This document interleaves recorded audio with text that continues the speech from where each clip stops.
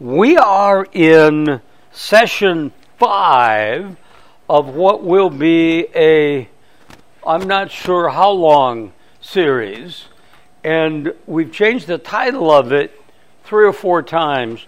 Here's the working title for as of now: Tools for Finishing Strong. So it's born out of this idea that people are aging, and when you talk to them, what they want to do is finish strong, which almost everybody says. But what does that mean?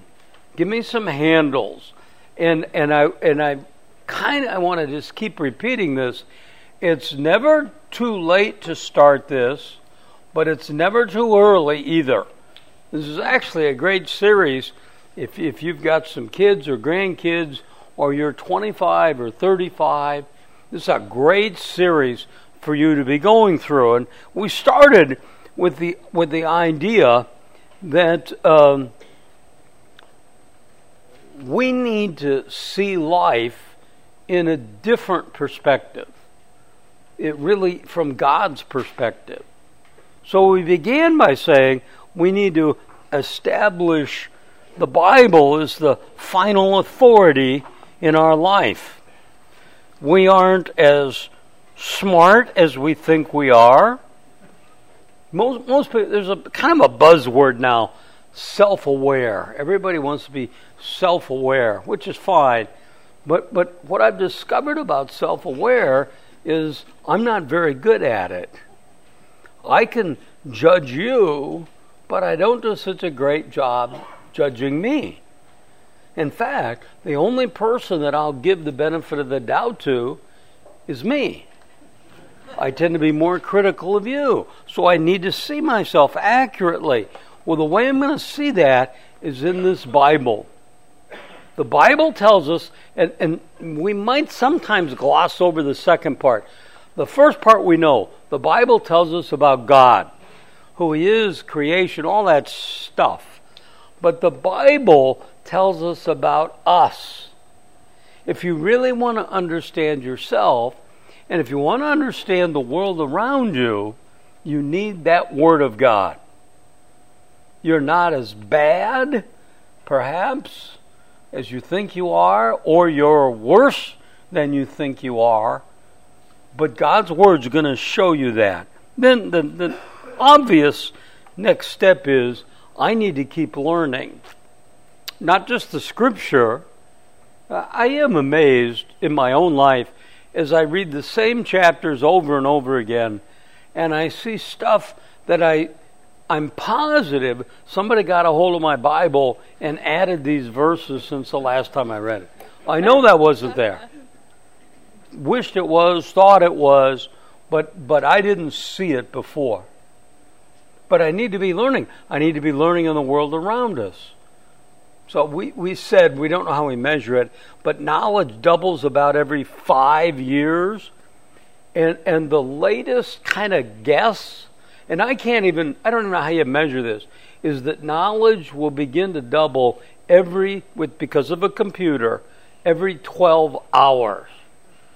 So think about all of that information. So I need to be learning. You know, I wrote the other day, and it seems like this should be a blog. You can't teach an old dog new tricks, but that's okay because I haven't learned the old tricks yet. I mean, I just need to keep going back to them again and again. Here's the third thing, and we looked at it last week. You need to make decisions now that are based on this Word. You need to make godly decisions. There was a wonderful guy that used to come to the PL study. His name was John Woutenberg. Did any of you know Woutenberg?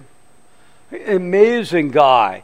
He is in the San Francisco 49ers Old Timers Hall of Fame. 1 year for the 49ers, he played every play on offense and every play on defense. He was this amazing guy. And it was he was a gruff guy. And he said to me one day, and I thought, that's really cool. He said to me, everybody I know needs a guardian. What he meant is we make bad decisions. So I want to make good decisions, godly decisions. And some of them are pretty simple. Who do I date? Who do I marry? Those are pretty simple because God gives us guidelines, and if I stay within those guidelines, then I'm absolutely free to do whatever I want to do. I make decisions all the time that I don't really have to think about. The light's red. I don't stop and pray about whether I should stop or go through it. I mean, we know this stuff. Last week when I finished, Randy Murphy, and Randy was here. I didn't see if he was here today, but Randy gave me some helpful stuff. Oh, there he is in the back. And it was on the root cause of all sin. And his basic premise, and this is really good and ties right into today, is that all of sin comes from either doubting God or depending on myself. Isn't that good? I either doubt God and what He says, or I'm trusting myself. I'll stay in control. And so decisions get made on the basis of what I want to do, not what God says I should do. That's really good. Randy's involved with Call to Obedience, and his material, he just sent me a book the other day of the material he's done. It's great stuff. But when I saw this, I said, this is incredible, because you see the down cycle. I either doubt God or I trust myself. Here's number 4. So here's the topic for today. Let's be kind of live life confidently. Live life confidently. Now, we need to be careful of that word, because we can think cocky, arrogant, that swagger. This is probably not right, but I always think of my grandson Yale when I hear cocky. He's got this, and he's had it from the time he was a little kid. He's just got this thing. He was in 3rd grade, and the teacher called Haley and said, I want to meet with you after school today. So, of course, the assumption is, especially if you know Yale, that something's wrong. So Haley went in, and the teacher said, look, he's just way ahead in math. So I want to move him to 5th grade math. And Haley said, well, can he do that? Yeah, he'll be able to do that. So they move him up to 5th grade. Well, I hear this. I can't leave this alone. So the next time he's over, I said to him, now all this is in real time. I said to him, is math hard? And he says, I'm sure it is for some kids. Not him. He was playing a game. I only got to see one game this year. And he plays up sometimes. So he's 11, just turned 11. He's a small 11, and he's playing with the 13-year-olds. And so he's up, and he knocks a ball out into the gap, stops at second. So he's at second, steals third. And Brian Berger is his coach. So Yale's at third. The third baseman is huge. And I see Yale, and Yale's just looking up, and they're yapping, and I see Brian start to laugh. I said, well, what are you laughing at? And he said, this guy came over to Yale and said, you are so small. How old are you? Yale said 11. And he said, wow, I'll bet you don't have another double all year long. And just like that, Yale said, I'll bet you $5 I do, and I bet I hit it off you. I mean, it's just, and if you know, and I know how that sounds. Sandy thinks it's cocky. I think it's cute. I wish I, frankly, had a little more of that. But it makes a difference. I'm not talking about cockiness. I'm talking a boldness that comes from understanding that I've been saved by grace through faith, and I have a relationship with God that can't be broken. Philippians 1:6. He who began a good work in you will continue it till the day of Christ Jesus. He started the work. He began it. He brought you into His kingdom. And nothing's going to separate you from Him. Nothing can pull you apart. Look, if you have Bibles, turn them to Romans chapter 8.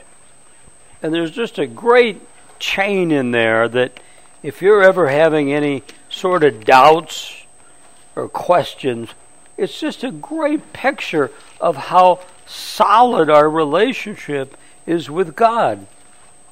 Romans chapter 8, verse 28. You know that verse.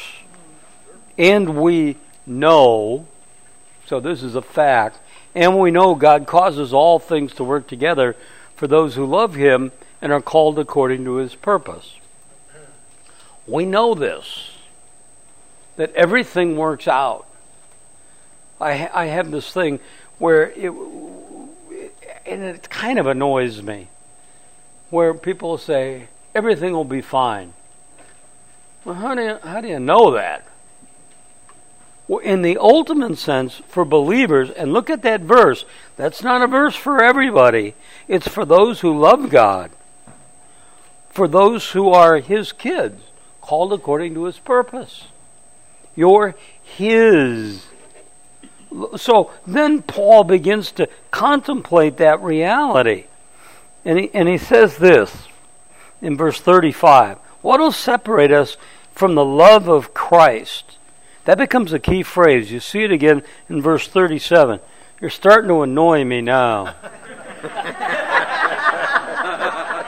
What will separate us from the love of Christ? Tribulation, distress, persecution, famine, nakedness, peril, sword. We could unpack that, but you see all the subtleties of it. Okay, verse 37. For in all these things we overwhelmingly conquer through Him who loved us. For I am convinced, so you need to remember this, I'm convinced that neither death, nor life, nor angels, nor principalities, nor things present, nor things to come, nor powers, nor height, nor depth, nor any other created thing. Now that pretty much covers everything, because everything other than God is a created thing. Nothing can separate you from His love. And in my original study Bible, I wrote my own name in there. Even I can't undo this. I was teaching one day, and this phrase just came out, is God's stuck with me. He's just stuck with me. And I don't mean along as a partner. I mean He can't get out of this, but He wouldn't want to. I'm in a relationship with Him because He began it. He knows us. So the handout that you have talks about salvation. And I want to start in the third paragraph. Please note, salvation is God-given, God-driven, God-empowered, God-originated. The gift is not from man to God, but God to man. Grace is created by God and given to man. On the basis of this point alone, Christianity is set apart from all the other religions in the world. Every other approach to God is a bartering system. Those of you that became followers of Christ at an old age, older, some of you got very long looks on your face. At an older age, you played this game for a while. You made and broke 1,000 deals with God. I'll do this if you do this. If you do this, I'll do that. There's no bartering. If I do this, God will do that. I'm either saved in this other system by works, what I do, emotions, what I experience, or knowledge, what I know. Here's the summary paragraph. By contrast, Christianity has no whiff of negotiation at all. Man is not the negotiator. Indeed, man has no grounds from which to negotiate. This is why doctrine is so important. My relationship with, I'm being autobiographical here. My relationship with Christ was radically changed. I was a believer. All of a sudden, as I began to study, I began to see what we call the doctrines of grace, the sovereignty of God, the work that He did. And there's great freedom in there, because I realize now my relationship with Him is unique among every relationship in the world. Every other relationship, the person, the entity, will ultimately disappoint you. It will let you down. Brett Kavanaugh let you down. Christine, whatever her name was, will let you down. The Republicans are going to let you down big time. Democrats are going to let you down. They're not even going to get you up to get you down. The independents are going to let you down. Redemption Church is going to let you down. I'm going to let you down. But with God, it's a unique relationship. Part of that letdown is expectation. God knows everything there is to know about you. Everything you've done, everything you've said, everything you've thought. That can be a very scary proposition. But think about the opposite of that. How secure it is. He knows all that, and He chose you anyway as His kid. He did that. So now we get to our point is I can live life confidently. I don't have to worry. I don't have to be anxious.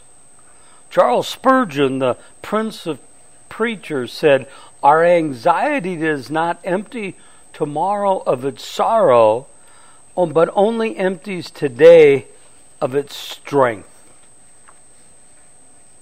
Another teacher writes this: all anxiety is rooted in the need to be in control. That gets right back to what Randy was telling me. This idea that I'm going to depend on myself. Well, not only are you not in control, you're out of control, but you're under God's control. So you can live life free, confidently, boldly, without fear.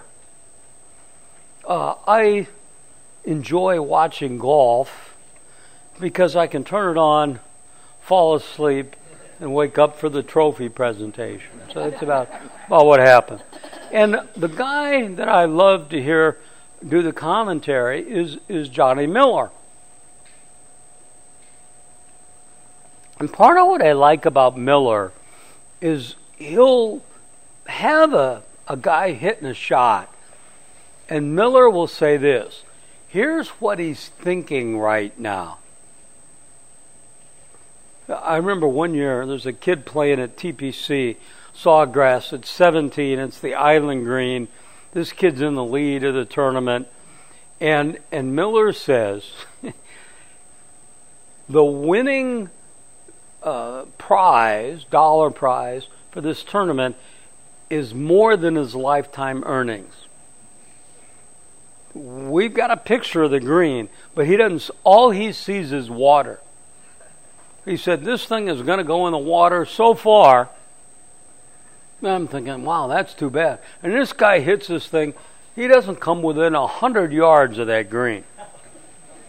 It's in his head. What am I thinking? Well, for us in this world, we tend to be afraid. And what God is saying in His Word is, you don't need to be afraid. In fact, it's the number one prohibition that's given to us in the Scriptures. Do not be afraid. Why? Because the world's not scary? No, it really is.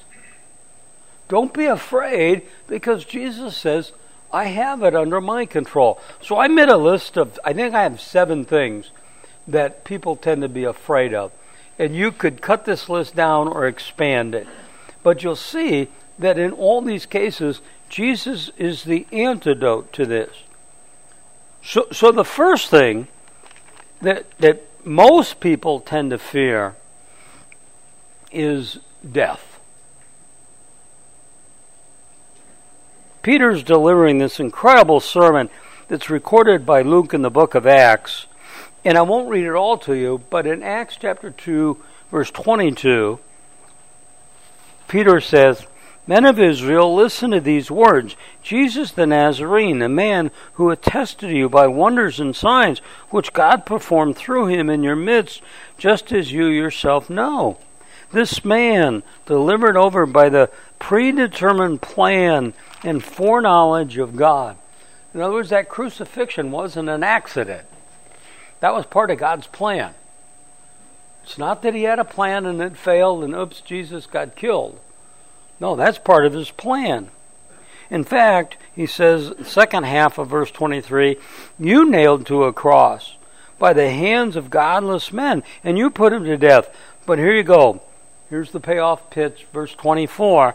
But God raised him up again, putting an end to the agony of death. It's the resurrection. I noticed that we had a couple of weeks where the word bombshell was used all over the media. Here's a bombshell report. Here's a bombshell news. Here's a bombshell this. And then it would be something, and then it would probably not be true or only half true. Here's a bombshell. Jesus rose from the dead. I don't know what game changer is, but that's a game. All those words, nothing is more of a game changer, bombshell, than Jesus rose from the dead. And he put an end to the agony of death. Not the physical agony. We're still going to suffer. I've sat through with a lot of people who are in the process of dying. Sometimes it's peaceful. Sometimes it's excruciating. So it's not the physical agony. I would suggest, even on that basis, there's probably many people who have had more agonizing physical deaths than Jesus. The agony of the cross was not the whipping and the nails. It was him taking on your sin and mine. He put an end to the agony, meaning the uncertainty of what happens after we die. What's next? Many of you know Mike Notham Sr. He was a guy who was instrumental in really establishing East Valley Bible Church. He came to me one day and said, I have a piece of land in escrow from the RTC, if you can remember those good old days. And it's 22 acres with a lot of frontage on Elliott. And I've got it in, it's worth X. I got it in escrow for a fraction of that. If you want it, I'll sell it to you for the church. And I said, okay. And it's this site. So we made some sort of a deal where he sold us part and kept part, blah, blah, blah, blah, blah. Then one day, I'm sitting in my office, and Les Taylor comes in and says, here's what we got in the mail today. We got the deed on the property free and clear.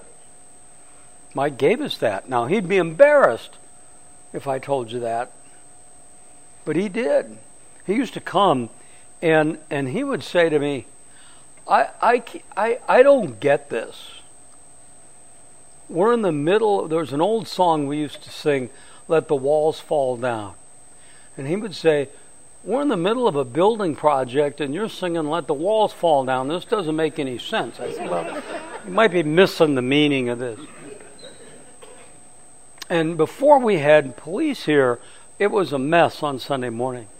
And he would come in and he would say, I'm sitting in that car. I can't stand this. It's driving me crazy. I hate all of that. But I love seeing what's happening. And Mike got sick and sicker and sick. And I got a call that he was in the hospital. So I went to see him. And he had, we wanted to do a one-on-one. So we had a conversation. And Mike was a tough guy. But he had this smile. I don't know how to. I'd never seen anything like it before. It was just this. He beamed. It sounds almost like a cliche. And he said, the doctor told me that when I go to sleep tonight, I'm not going to wake up. I don't know how they know that stuff, but they're almost always right. And I said, so we prayed and we had our time, and he's just smiling. So I go home, I call the next morning, and they said he never went to sleep. He stayed up all night watching TV.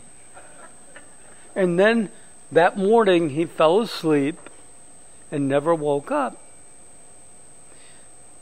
Now, is he delusionary? No, he knew this. He knew that to be absent from the body is to be present with the Lord.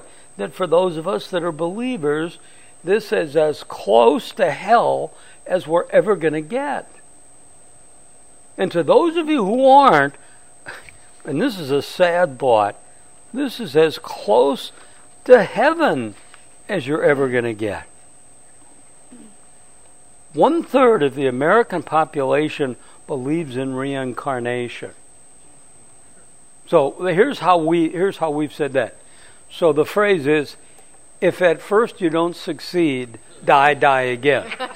You just keep. It's if you're old like I am, it's the Schlitz beer commercial.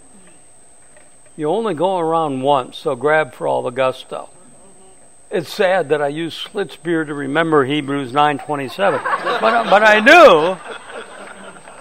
Tells you my background. So you fear of death. Here's the second one, and we'll spend an entire session on this. Loss of money,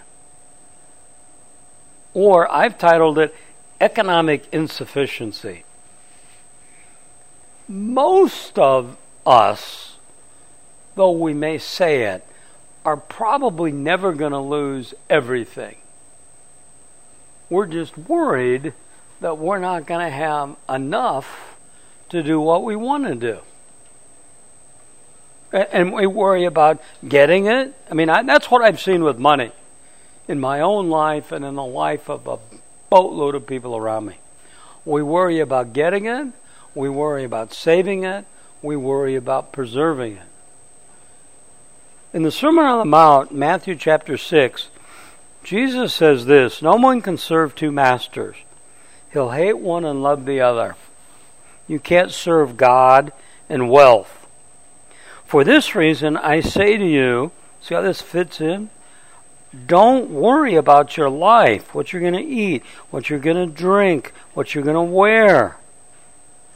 Isn't life more than food and clothing? Here's the summary if you want to read through that section. Verse 33, here's the instruction. Seek first His kingdom and His righteousness, and all these things will be added to you. Sandy and I were talking about something last night, and I don't remember what it was. And I obviously said something that prompted her to say, you don't need to worry about it. Tomorrow has enough worry of its own. She didn't give me chapter and verse, but I knew it. It's Matthew 6:34. Don't worry about tomorrow, for tomorrow will take care of itself. Each day has enough trouble of its own. I don't need to be worried. I remember there was a lady in church. I'm going to sit down. There was a lady in church, And she was telling me, it was about this time of year, that her daughter was going to get married in May. I said, well, that'll be great. Where are you going to do it? And she said, well, here at the church. But I'm sure it's going to rain.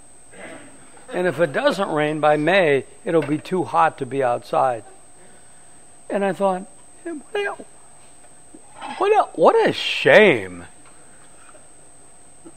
You know, but that's how I see it. I lived a lot of my life. I think I'm better now. I lived a lot of my life thinking every silver lining has a cloud.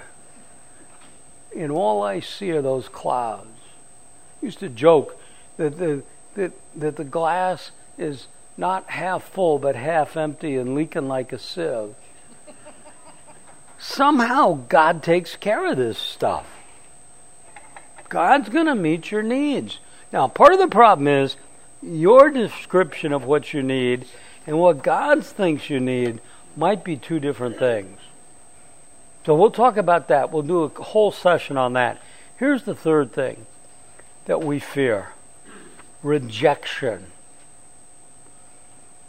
Last Friday and Saturday were my 50th high school reunion.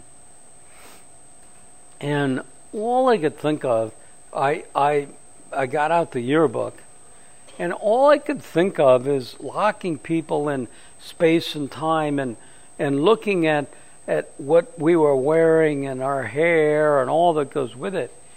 And all of those decisions, many of them, were driven by the other kids. What are you going to think about me? Years ago, Grace Community Church asked me to come in and do a chapel for the junior high. And I said to the principal, this is not my sweet spot. Oh, you'll be great. You're great. You're terrific. Well, that's my love language. And so I said, all right, I'll do it.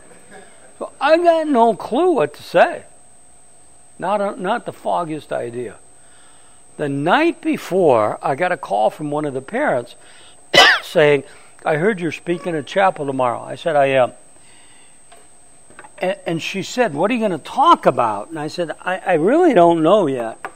And she said, let me give you a suggestion. Talk about peer pressure. I said, okay. I did.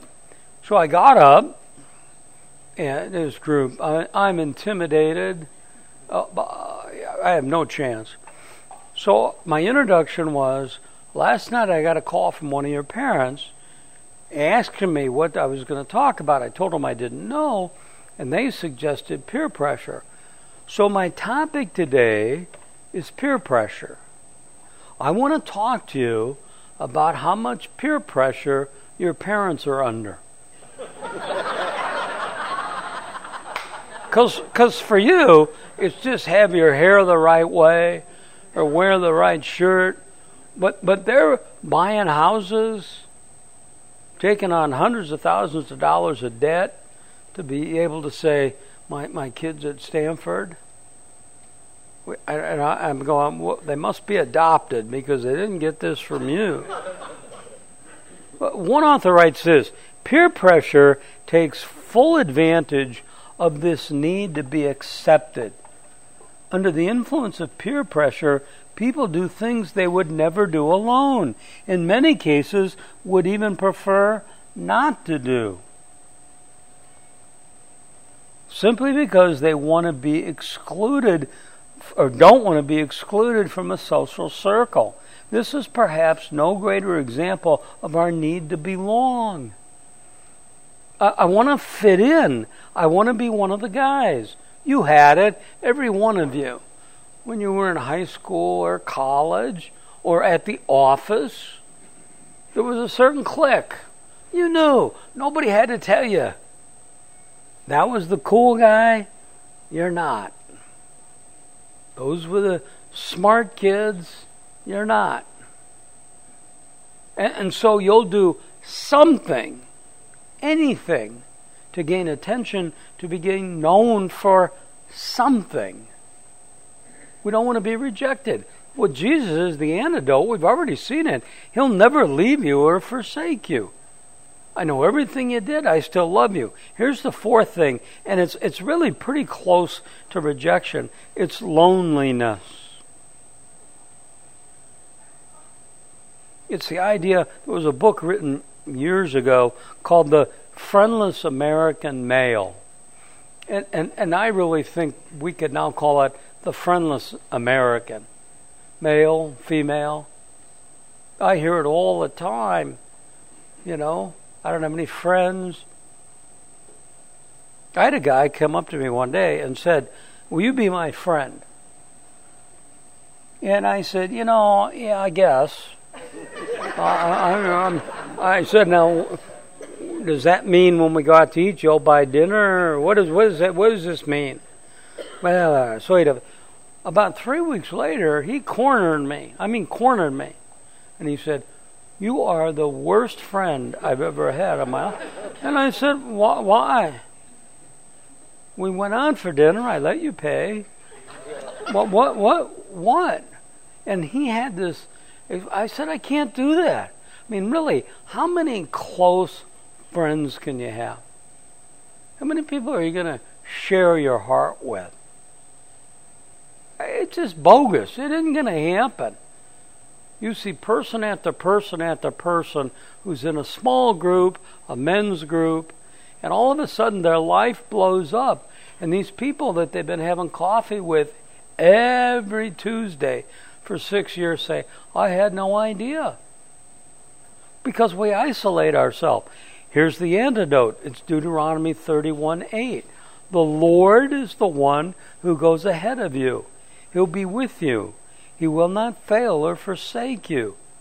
Do not fear or be dismayed. That word dismayed means to be shattered, blown apart, broken. Here's the fifth thing, and again, it'll be a standalone. We don't need to fear suffering. Not at all saying we won't suffer, but as we've just built the case, all of this, God is with us, and in all of it, He has a purpose. And we know, James 1:2, and we know that trials and the testing of our faith produces endurance. So this suffering is spiritual aerobics. So when you think suffering, you think, by word association most often, Job. But don't think Job, think Joseph. He's in jail, he's in the penthouse, he's back in jail. And there's a little phrase, and we'll look at it more in depth in a few weeks, that just repeats itself in there. God was with Joseph. So I don't know what you're going through. I know this. There's real hurt and real pain. It's physical, it's emotional, it may be spiritual where you're just dry as a bone. I know that. But I go back, He'll never leave me. You have a circumstance that you don't like. God said this, who made the deaf? Who made the blind? I did. He's not going to lose track of you. Here's the sixth thing. There's a fear of failure.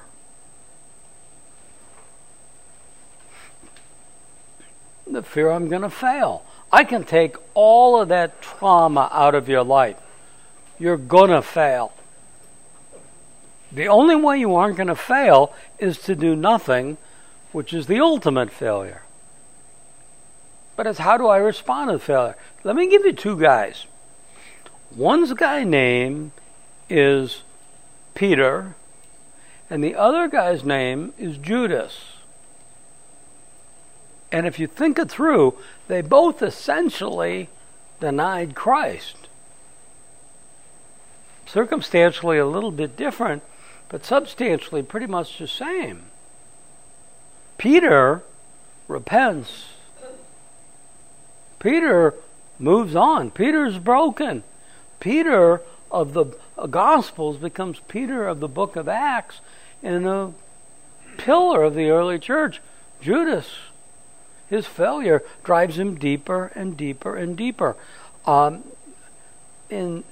was in 7th grade, and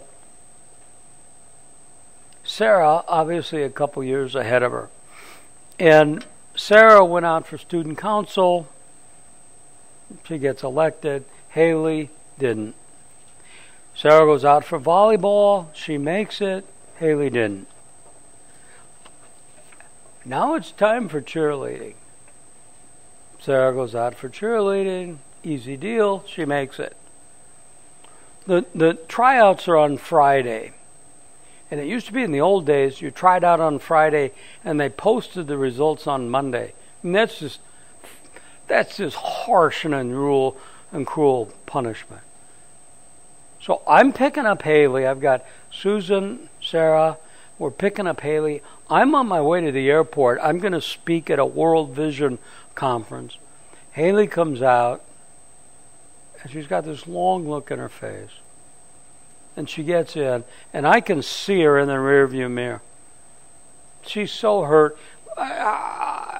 She was in so much pain. I didn't want to get on the plane. And I said, "Are you okay?" And she said, I didn't make it. So I go. I'm on the Queen Mary, I think, which is a Hyatt now. I'm calling, "How's Haley?" This whole thing. It was brutal. About 6 months later, I'm at my desk, and Haley comes in and says to me, "Can you sign this for me?" And I said, I guess, what is it? And she said, "It's a release form I need. I'm going to go out for cheerleading again." And I said, "Haley, I'm not over the last one yet. I can't do this again. I can't do it." And she said, and I wrote it down, "Dad, I can't make the team if I don't go out." And that story is, because I've given that story before, and then I leave it there, and every lady in the study comes up and goes, "Did she make the team? Did she make the team?" The guys are out honking at each other in the parking lot. Yes, she did make the team. Well, it was a great ending, but it was a great lesson for me. Failure's not fatal. That's what Paul and Barnabas have with Timothy. He blows out of the first missionary journey. Barnabas wants to take him. Paul says no, he's a loser. These two split up over Timothy. At the end of his life, Paul writes to Timothy. It was John Mark he was supposed to take with him. Paul writes to Timothy and says, "Bring John Mark with you, for he's useful for service." Here's the last thing. And if I say, guess the things you're afraid of, as a group, everybody will get those first ones. I've only had one guy ever guess the last one. I was at ASU teaching in a classroom, big like amphitheater. This guy came in, he looked like he fell in a tackle box. He had stuff hanging everywhere. He was the least likely guy I expected to get this. So I said, "What are you afraid of?" He's sitting way at the top. He says, I said, "What?" "Insignificance." I said, I can't hear you. He said, "Insignificance." I don't want to get to the end of my life and have him say, "Geez, we got to find another fourth for golf." I read the obituaries every day from the Quad City Times, which is my home paper. And I read these and I'm going,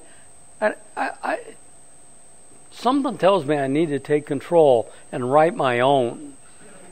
But they'll go, "He was an avid hunter. He loved Iowa football.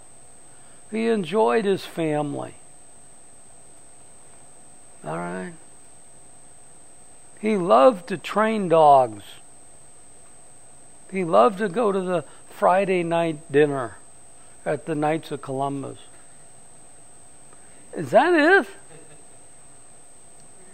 I mean, that's why you name these people, Thurston, Winston, Thompson, the 25th. This name is going to live on forever. The reality is this, and trust me, you can book this.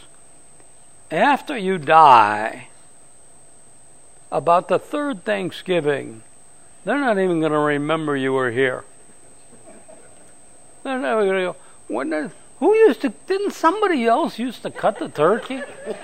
Yeah. He'll do anything to get out of it. He died. I want to live on. Well, here's the tip. There's no way that you're going to have significance unless you're involved in significant things. What are they? They're the Word of God and people. They're communicating it. Where's God working? And don't turn this into Mount Everest, that you got to go and get a passport and a visa and shots. These people are all around you. Now, let me put a bow on this. I think for many people, we believe in God, but we don't believe God. That's the difference. That's what takes this fear away.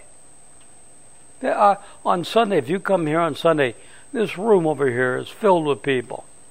And most of them believe in God. But I can tell you from hanging with them, most of them don't believe Him. They live like it depends on them.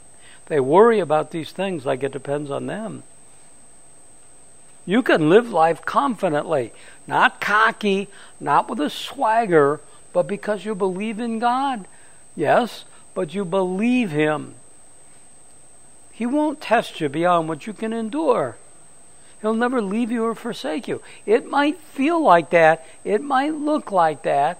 You may have moments that are pretty desperate where you're barely hanging on. But remember, it's not you hanging on to Him. It's Him hanging on to you. All right, now we got to go. I got this confidence.